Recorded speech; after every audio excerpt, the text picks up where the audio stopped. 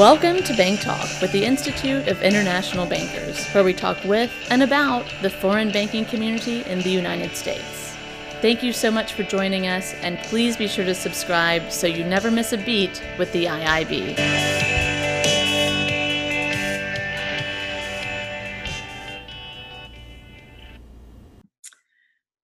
Welcome back to another episode of Bank Talk.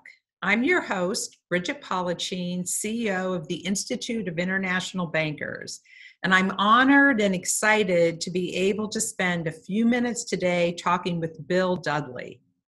Bill is a distinguished economist with nearly 40 years of combined industry and regulatory experience. Most recently, he has joined Treliant, one of the IIB's most valued associate professional members, as a board member and senior advisor. Before joining Treliant, Bill was the 10th president and chief executive officer of the Federal Reserve Bank of New York, where he was responsible for all of the bank's activities, including bank supervision and regulation, of course, monetary policy, and payment services. Bill had impeccable timing, joining the bank in 2007, right in time to grapple with the great financial crisis and the policy response, including implementation of the Dodd-Frank Act and championing a culture and conduct initiative. Bill, thank you so much for joining us today. My pleasure. So you just had a piece published in Bloomberg in which you conclude that the legislative and regulatory reforms implemented in response to the global financial crisis worked relatively well, allowing the banking system to sustain lending amid the economic shock caused by the pandemic, intermediating between savers and borrowers, and helping businesses manage financial risks. We wanted to see if you could get a little bit into the weeds with us here. What regulatory reforms do you think were most significant with respect to the banking sector? Do you think more needs to be done? And, we're always interested in hearing specifics around foreign banks. Well, I think that generally the reforms that were done for the banking system, after the great financial crisis have been successful. And we sort of have proof through the pandemic. Tremendous amount of stress, the most rapid and deepest decline in economic activity ever in the United States. And the banking system has really come through with flying colors, at least to date. The changes that were important were higher capital required, higher quality capital. There was a focus on common equity, liquidity buffers, and capital stress test. I think those are the things that were the most important in terms of making the banking system in the United States much more robust. There's been no loss of confidence in banks during this pandemic. Banks have been able to sustain their lending. So I think that the lesson is going to be, gee, that was good. We actually got the outcome that we desired. And some people say, well, people are going to roll back regulation of banking. I don't think so. I think that what we want is a banking system that can perform not just in good times, but also in bad times. Because that's really what's important to sustain the economy and sustain households and businesses, their access to credit. So I think that it's worked quite well for the banking part of the financial system. For the non-bank portion of the financial system, I think that we've fallen short. And I think we know we've fallen short because we see all these special interventions by the Fed in March and April designed to prop up parts of the financial system that were not robust.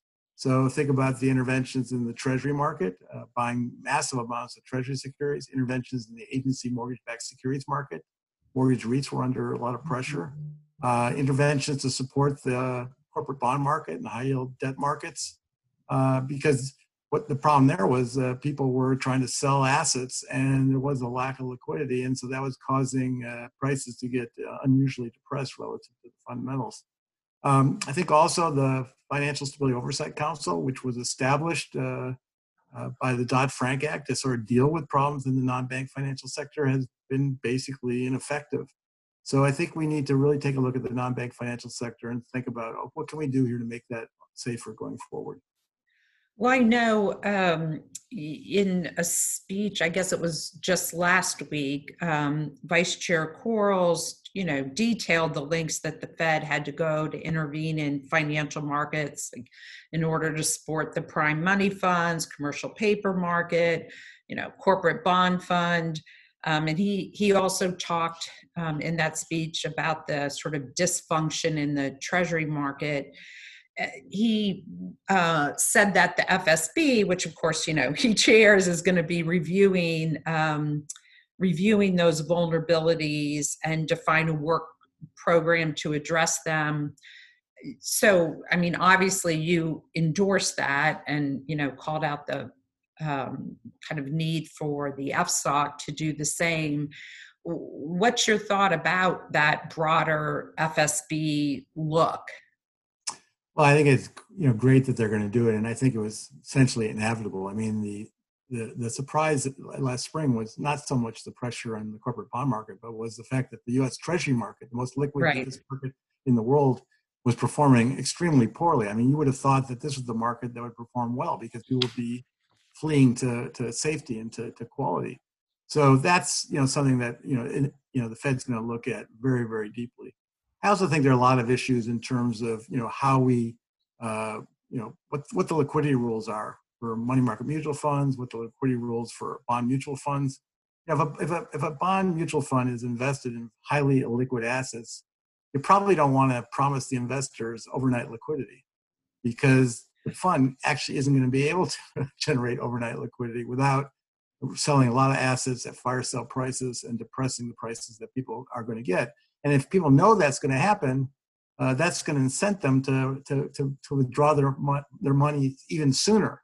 And so you have a really bad incentives system in place there that can actually facilitate panic. My own personal view is that if you're invested in a fund that has very illiquid assets and you really need overnight liquidity, you probably shouldn't be invested in that asset class in the first place. So I think a change there is something that we really need to look at. For the Treasury market, I think the Fed is going to look very carefully about providing some sort of backstop standing repo facility. I think conceptually that makes a lot of sense, but the devil's in the details. Who has access to it? What are the terms and conditions? So there'll be a lot of work. This is not something that's going to arrive quickly. This is something that I think is going to arrive slowly, but I think it will become forthcoming because, if you know that something's in place and that the Fed is there as a backstop of last resort, that reduces the incentive to panic. When you don't know whether something's going to be in place, which is the situation we found ourselves in March and April, that encourages you to, fly to liquidity as fast as you can, and then see what happens. That's not good incentives. So, I mean, some of that, at least, the repo market, there were some stresses before COVID, back in September. And how are those related? Well, those I think were from a very different source, and one that I thought was much less concerning. Mm-hmm. What happened in September was that the Fed's supply of reserves in the banking system was shrinking. And there was a shock to that supply of reserves as the Treasury auction settled and there was a big corporate tax payment.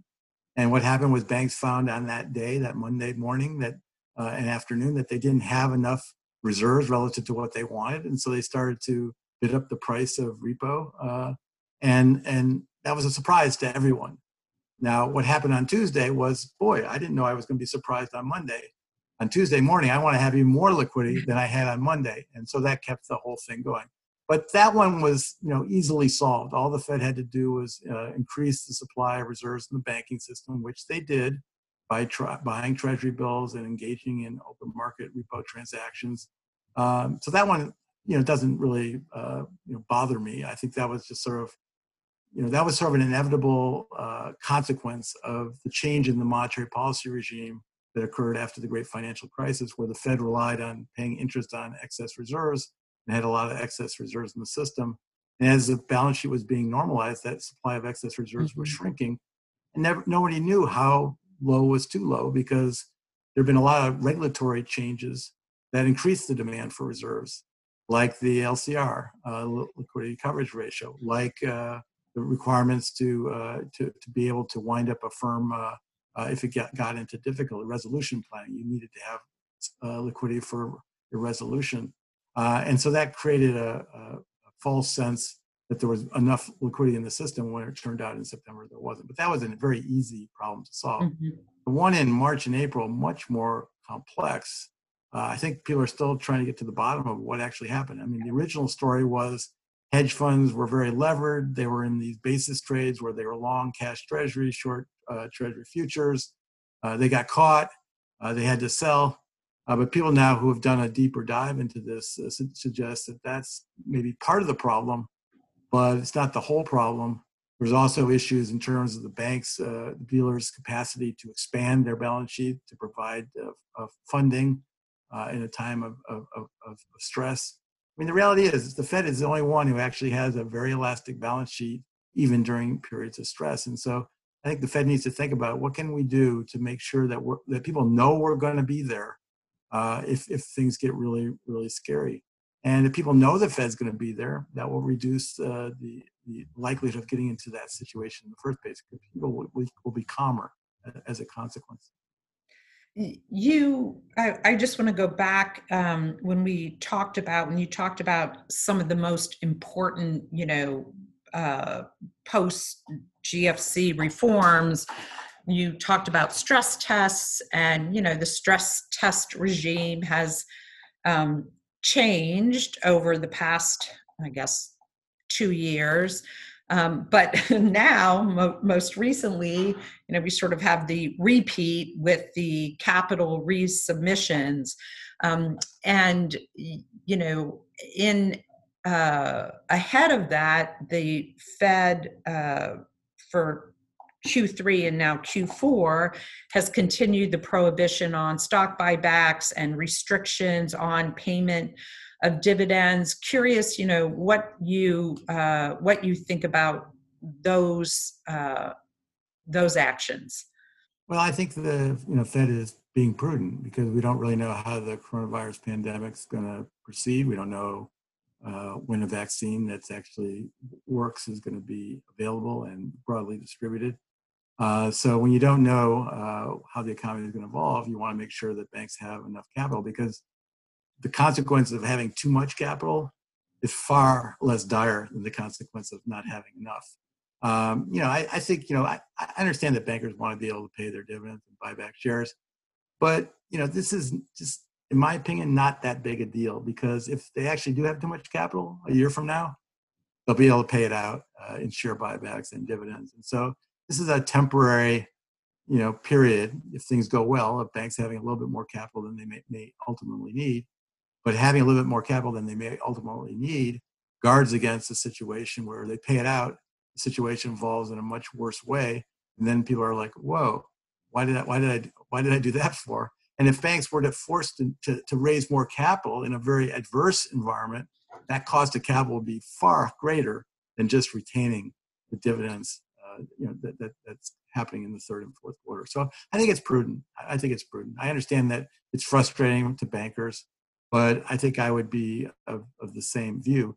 The reality is that if every bank has a little bit more capital, that doesn't just make that bank safer. It makes other banks safer. It makes the entire banking system safer. It makes the financial system safer. It makes the economy less prone to violent shocks. And so, there's as economists would put it, there's an externality there. If I'm really well capitalized, that doesn't just help me, that helps others. And that the Fed, needs to internalize that in terms of their decision making. So, one point we've made about that, the IAB, is that the intermediate holding companies are in a somewhat different position because, of course, they're trying to return capital usually once a year to their parent, who's subject to their own, capital requirements that are uniform and robust globally now. And so it does seem like that merits a perhaps more careful look. It's probably worth for the Fed to do a deeper dive there to sort of see if there are unintended consequences. Right. I mean, it's not like we anticipated that we're going to go through a period like this.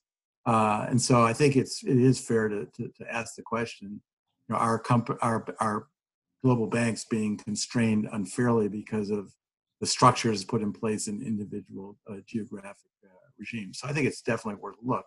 Now, I think in reality, it's probably not creating a lot of harm, because it's not just the Fed that's putting restrictions in place.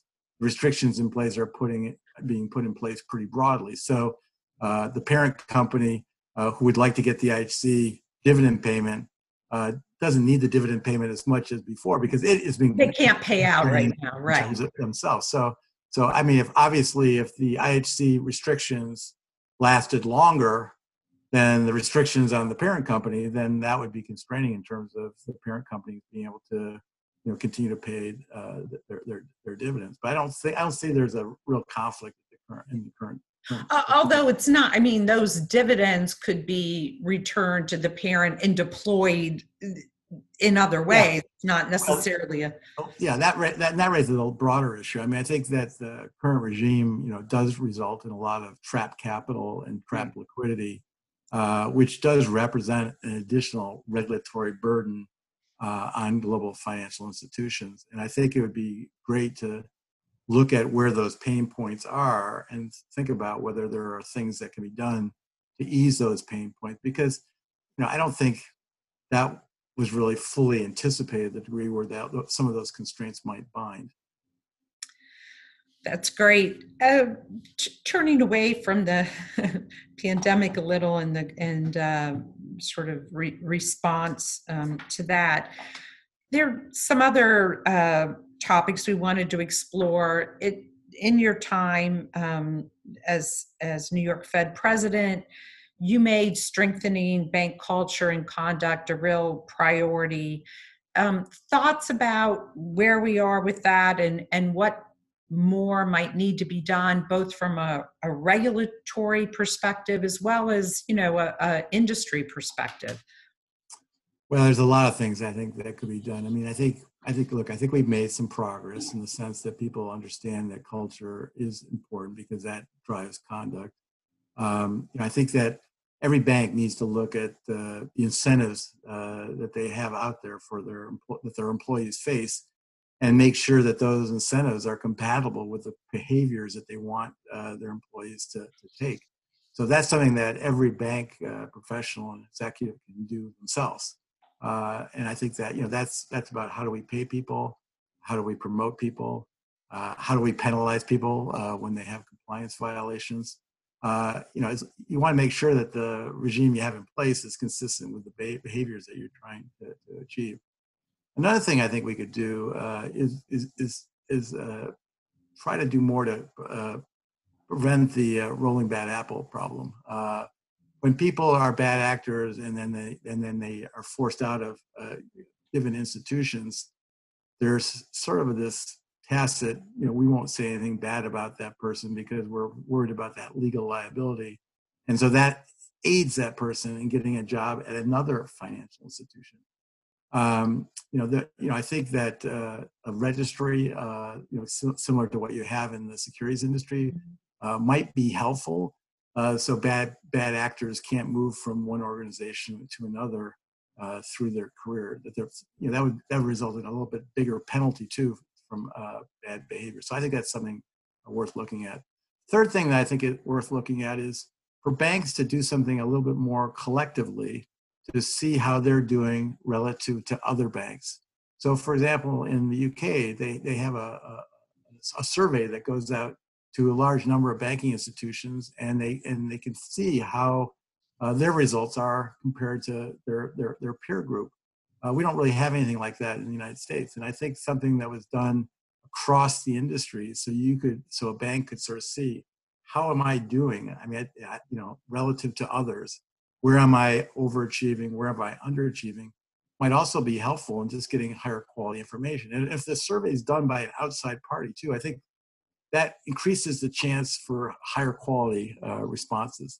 There's always some people in an organization that are skeptical of management when management says, all this information that you're giving me is confidential. I think if you have a third party and it's a little bit more arm's length, you might get a higher quality of information. So I think there's a number of things we could continue to do. I mean, you read the paper just like I do. I mean, it doesn't look like bank conduct issues are sort of over. There still seem to be, new cases that are sometimes similar to old cases. And you're sort of surprised, like, boy, I thought you saw those problems in this trading operation over here.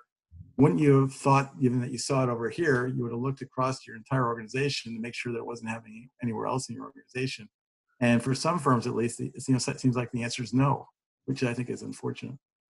Your point about the survey is interesting. We had our annual risk management regulatory compliance seminar virtually earlier today.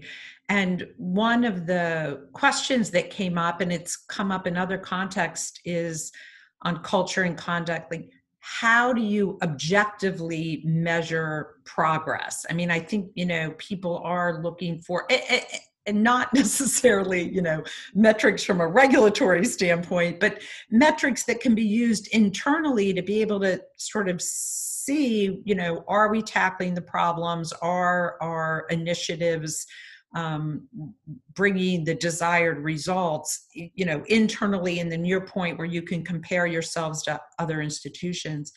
But before we leave culture and conduct, I want to ask one other question, which is, where you think the diversity, equality, and inclusion initiatives might fit into this larger culture and conduct discussion, both, what regulators can be doing to promote those in the agency, as well as how that might benefit banks. Well, look, I think, I've always said that diversity is in a business person's interest, because if you have diverse groups, you're going to actually get more perspectives and you're going to get higher quality output. So, people always act like diversity is some sort of cost that's being imposed on them. No, it's actually a good. It's a good. And, to the extent that people are discriminated against in our society, those people are undervalued. So in some ways, they're a particularly good deal if you can somehow, not have those implicit biases. So I think, working on diversity is, hugely important. And I think that, there's a lot of things that, institutions can do, and maybe even regulators can do. I mean, just ask very simple questions. When you hire people, do you have a diverse interview slate to hire them? When you hire people, was there a diverse group of candidates? And then how do you track how the diverse candidates are moving through their careers in your institution? Are they getting advanced at the same rate or comparable rate to other groups? And are they staying or are they leaving? I mean, I think that, making sure that you have sort of good quality information and good metric. Are you paying people comparably? I mean, for years, I think it's been pretty obvious that there's lots of discrimination against women on pay in the workforce. Those things are, definitely, you have data, you can analyze it. But banks are sometimes shy about doing that because they're afraid, almost afraid what they'll find. But I think that you need to just sort of be brave and, find out what's really going on. And then, if you do have a problem, then address that problem rather than, being the proverbial ostrich, putting your head in the sand, hoping that you don't have a problem. So, we can't record a podcast episode with an economist of your stature without talking about economic outlook. Just, thoughts about what the recovery looks like, the K, the W, the V, I don't even know what else. What do you think? And then thoughts about, Chairman Powell has been very open in encouraging Congress to take up a stimulus package, but just, your thoughts on the economy. Let's start with that last piece. Why is the Fed so interested in more fiscal policy stimulus? I think it's very simple. The Fed, they're not out of ammunition in the sense they could always buy more securities. They could do more forward guidance. They could even do yield curve control, pinning yields to a particular level.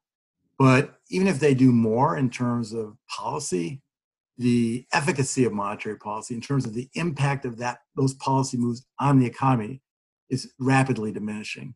So if the Fed bought 200 billion of Treasury securities a month rather than 100 billion of Treasury securities a month, would it really have much impact on the economy? No. 10-year Treasury yields might be 55 basis points rather than 70 basis points, and that would have virtually a trivial effect on the trajectory of the economy. So the fiscal, there is a very definite need for fiscal policy stimulus for two reasons. One, monetary policy has done most of what it can do. The Fed has made financial conditions accommodative, and it has made sure that financial markets work well. That's basically what monetary policies can do. So the Fed has basically done most of what it can accomplish. So fiscal policy needs to take up the slack. And the second reason why we need fiscal policy stimulus is we really are falling off a cliff as we speak. At the end of July, that was it for Paycheck Protection Program. That was it for unemployment compensation benefits with the extra $600 a week. The checks mailed out to households earlier were one-time checks. So a huge decline in fiscal policy stimulus starting in August. Now, why haven't we seen that yet? The effects of that. Well, we haven't seen the effects of that for two reasons. Number one, the amount of fiscal stimulus was absolutely enormous. If you look at how much actually entered the U.S. economy May, June, July. So the savings rate actually went up. People actually had more money than they had before. And so that allowed them to sustain themselves for a while after we start to fall off the fiscal cliff. And the second reason why we haven't fallen off the fiscal cliff is the economy has been gradually reopened over the same period of time. And so as you reopen the economy, more people can go back to work, they have income from their job, and that helps support things. But I think, every week and month we go on without any more fiscal stimulus, I think you're going to start to see it in terms of the economic data. I don't know what's going to happen in terms of the economy because it really depends on, are we going to get a fiscal stimulus package and when? On this day that we're having this interview, this is the deadline that Nancy Pelosi set for negotiating a big fiscal package. And so we still, as we sit here today, we don't know if we're going to get another big fiscal package before the election or not. We also don't know the election outcome and how that plays into fiscal policy after the election. And lastly, we don't know the course of the pandemic itself. I mean, to me, what happens in terms of the vaccine front is probably more important than fiscal policy stimulus in terms of actually driving the trajectory of the economy over the next year. If we get vaccines that are actually quite, work well, and we can roll them out quite quickly, then I could see the economy getting back to, a reasonable place, certainly by late spring, early summer next year. But if the vaccines don't work very well, or people are reluctant to take them, then it's going to be drawn out quite a bit longer. I think the Fed's forecast, which is sort of it's not a V-shaped recovery, it's sort of a Nike swoosh is how. Right, that's the latest, the swoosh. So you have a sharp down, and right. You have a gradual, you have an up that gradually slows, and so you're going up, but you're going up less slowly over time. That's really the Fed's forecast. I mean, the Fed basically has a forecast that the unemployment rate is going to be well above where we were early this year through 2023. They have the unemployment rate staying, high, relatively high through that entire period, and they have inflation staying low and the Fed being on hold throughout that forecast horizon. So that's probably the most likely scenario. But around that, just huge amounts of uncertainty. So yeah. I personally probably, if I was thinking about the economic forecast, I'd probably spend more time thinking about the coronavirus pandemic and the vaccines and their deployment than I would, thinking about the economy sort of independent of those things. I saw earlier today that Speaker Pelosi sort of redefined deadline to say that, the Tuesday deadline is like, are we making any progress? And kind of reminded me of my various ineffectual parenting deadlines around, cleaning rooms, getting homework done, whatever. But fingers crossed that that they can move forward. Yeah, I mean, So, the problem there is that there's fundamental disagreement both on size, but also in terms of composition. I mean, some people act like the right. whole debate is about size, but it's also about what are you going to use the money for. Yeah. And one thing the Democrats want to do is they want to have some aid to state and local governments, sizable aid to state and local governments, and that for some reason is a real sticking point for the Republicans. And I have to say, I don't quite understand why it's such a sticking point, because if states and local governments don't get aid, they're going to start laying off teachers and firemen and policemen. And so that's going to have its own independent downward effect on the economy. That seems like it's pretty easy to avert just by providing some fiscal stimulus. That sort of red state, blue state around state and local government. I mean, I know in the great financial crisis, that was one of the biggest drags, was the municipalities having to, contract. And so, yeah. And I also saw, at least today, that there were reports that election security, money for election security, which had been, I think, one of the, Democrats, or at least the speaker's kind of, red lines, that had been dropped. And I thought, well, maybe that's because it's October 20th, like the election's almost here. So that's like one that's a pretty easy give. It's probably not actually possible to get the right, money. exactly. Couldn't get out the door fast enough. You got the check on 2 days before the election. What would you do with it? Exactly. So the last question I have for you today is climate change. And so, we've read, there's commentators taking the view, you had mentioned FSOC and sort of their role, but taking the view that financial regulators should be looking at climate risk as a systemic financial risk. That's certainly been, more the approach that we're seeing out of the Europeans. And I'm just, like to hear your thoughts about what's the proper role right now? What should regulators be doing?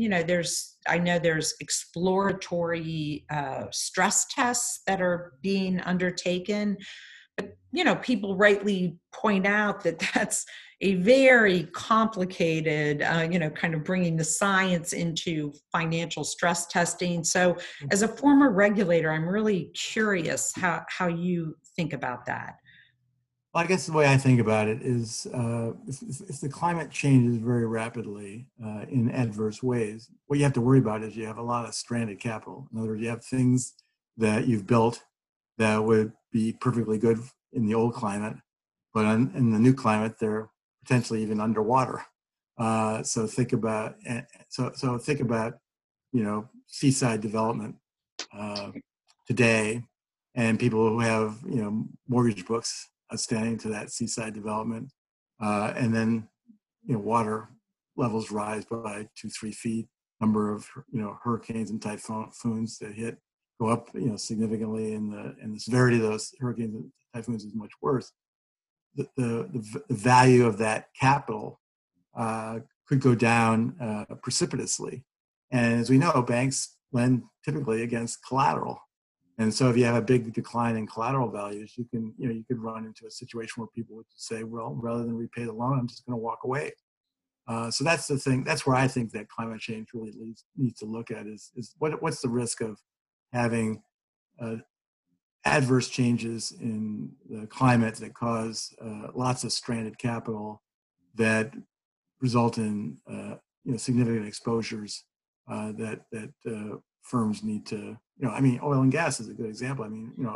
If things change very, very quickly, you could imagine, depending on, tax policy and a bunch of other things, that we could be moving away from the internal combustion engine, gasoline engine for cars pretty fast in the next 20 years. And then you sort of ask yourself the question, well, what does that mean then for all of the oil and gas investment Now, obviously, you're still going to use oil and gas presumably for flying and other things of that sort, plastics production, things of that sort.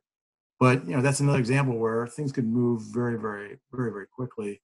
You think about oil and gas. I mean, the cost of batteries, electric batteries, is coming down very, very, very, very quickly. And the cost of renewable energy is also coming down very, very quickly. And so you can sort of see a situation where, electric cars become, not just competitive with gasoline powered cars, but actually become cheaper, 10 or 15, 20 years down the road. So the whole thing could happen faster than what people anticipate. If it happens faster than what people anticipate, then there's going to be losses. Someone's going to be bearing losses if they have exposure to the wrong set of counterparties. This is one you were talking about, enhancing diversity as a good business decision. This one, the climate risk response is interesting because, it seems obviously people are predicting, well, I mean, it's not a prediction, it's if there's a change in administration that would be more of a priority under Vice President Biden.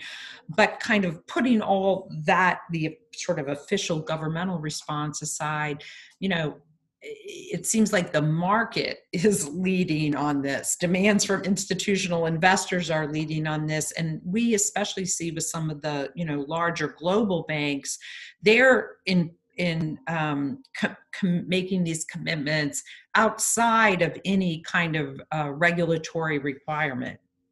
Yeah, I think it's it's obviously the right brand. I mean, you want to be on the side of the environment rather than not on the side of the environment.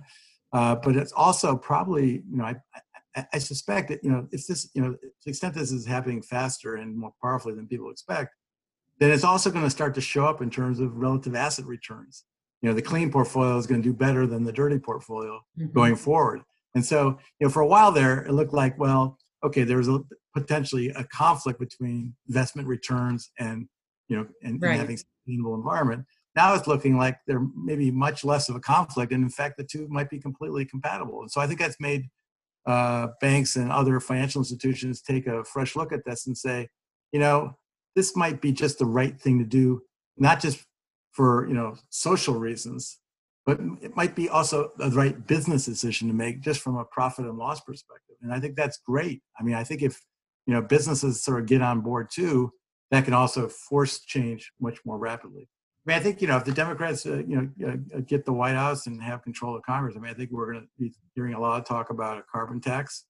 I think that to make that carbon tax more palatable, we'll probably rebate the proceeds of that carbon tax to households and businesses. So end of the day, you'll change relative prices, but your tax burden won't actually go up. Obviously, this is going to be very controversial, though, because if you live in Montana, you probably consume more, fossil fuels than if you live in New York City. And so there will be regional disparities here that are also going to need to be addressed. Bill, is there something I didn't ask you that I should have? I think we covered most of the important things. I mean, I think, just to recap from where we were at the top, I mean, I think, bankers should be pretty pleased with how they've come through the pandemic to date. I mean, obviously we're not over yet, but, if you think about 2008, 2009, total loss of confidence in the financial system and financial counterparties. Now, no loss of confidence in banks as counterparties. Even in a period of deep stress and uncertainty. So that just tells you that we're in a much better place. We found in 2007, 8, 9, if you lose trust, things break down very, very quickly. Right now, I think we have trust, and I think we're going to maintain the trust because of all the changes that we made post the great financial crisis for the banking system. Lots of work to do on the non-banking part. When you look at sort of where, with that in mind, and now you're the Fed, I guess I'm curious about this from two angles. One, if you're someone who has been critical of the Fed's regulatory tailoring and some of the modifications, Volcker Rule that the regulatory agencies have undertaken. Do you think it seems like the performance in this unprecedented, really, crisis would sort of say, there was calibration, but there was not a dismantling in any sense of the word. We can feel, they can feel pretty good about it. The flip side, the other side of the question is, looking at all what's happened, are there certain things you would point to and say, with respect to the banking system, the Fed should probably shore up this or that, or, maybe got this wrong?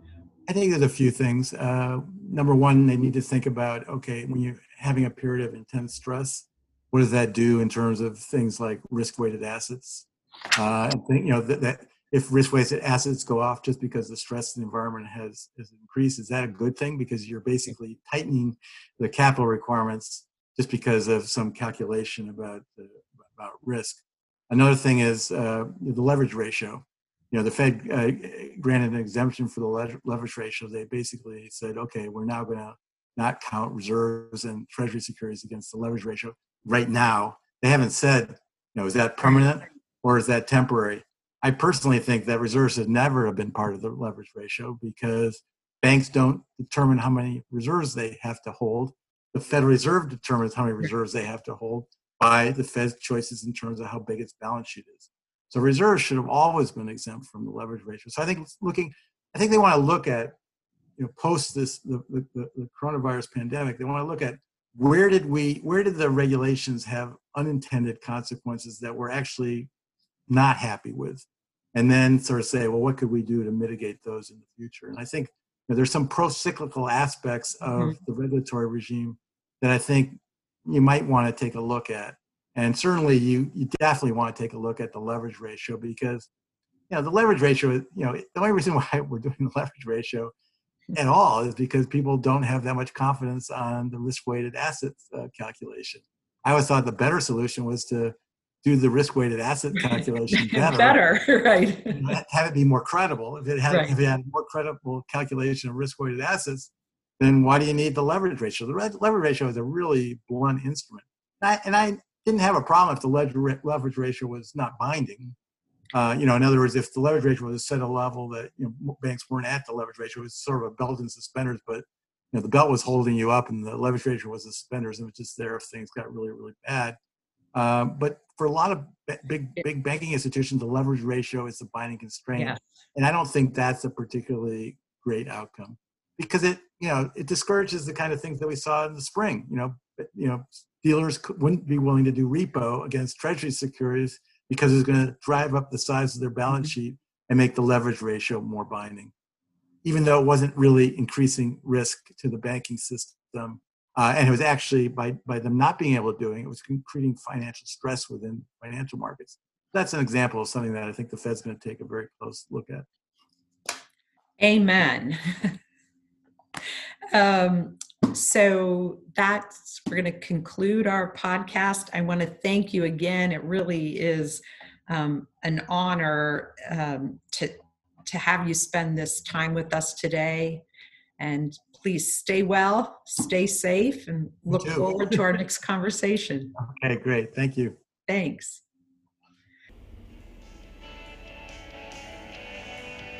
Thank you again for joining us for Bank Talk with the Institute of International Bankers. We hope you enjoyed, and we hope to see you again soon for the next episode.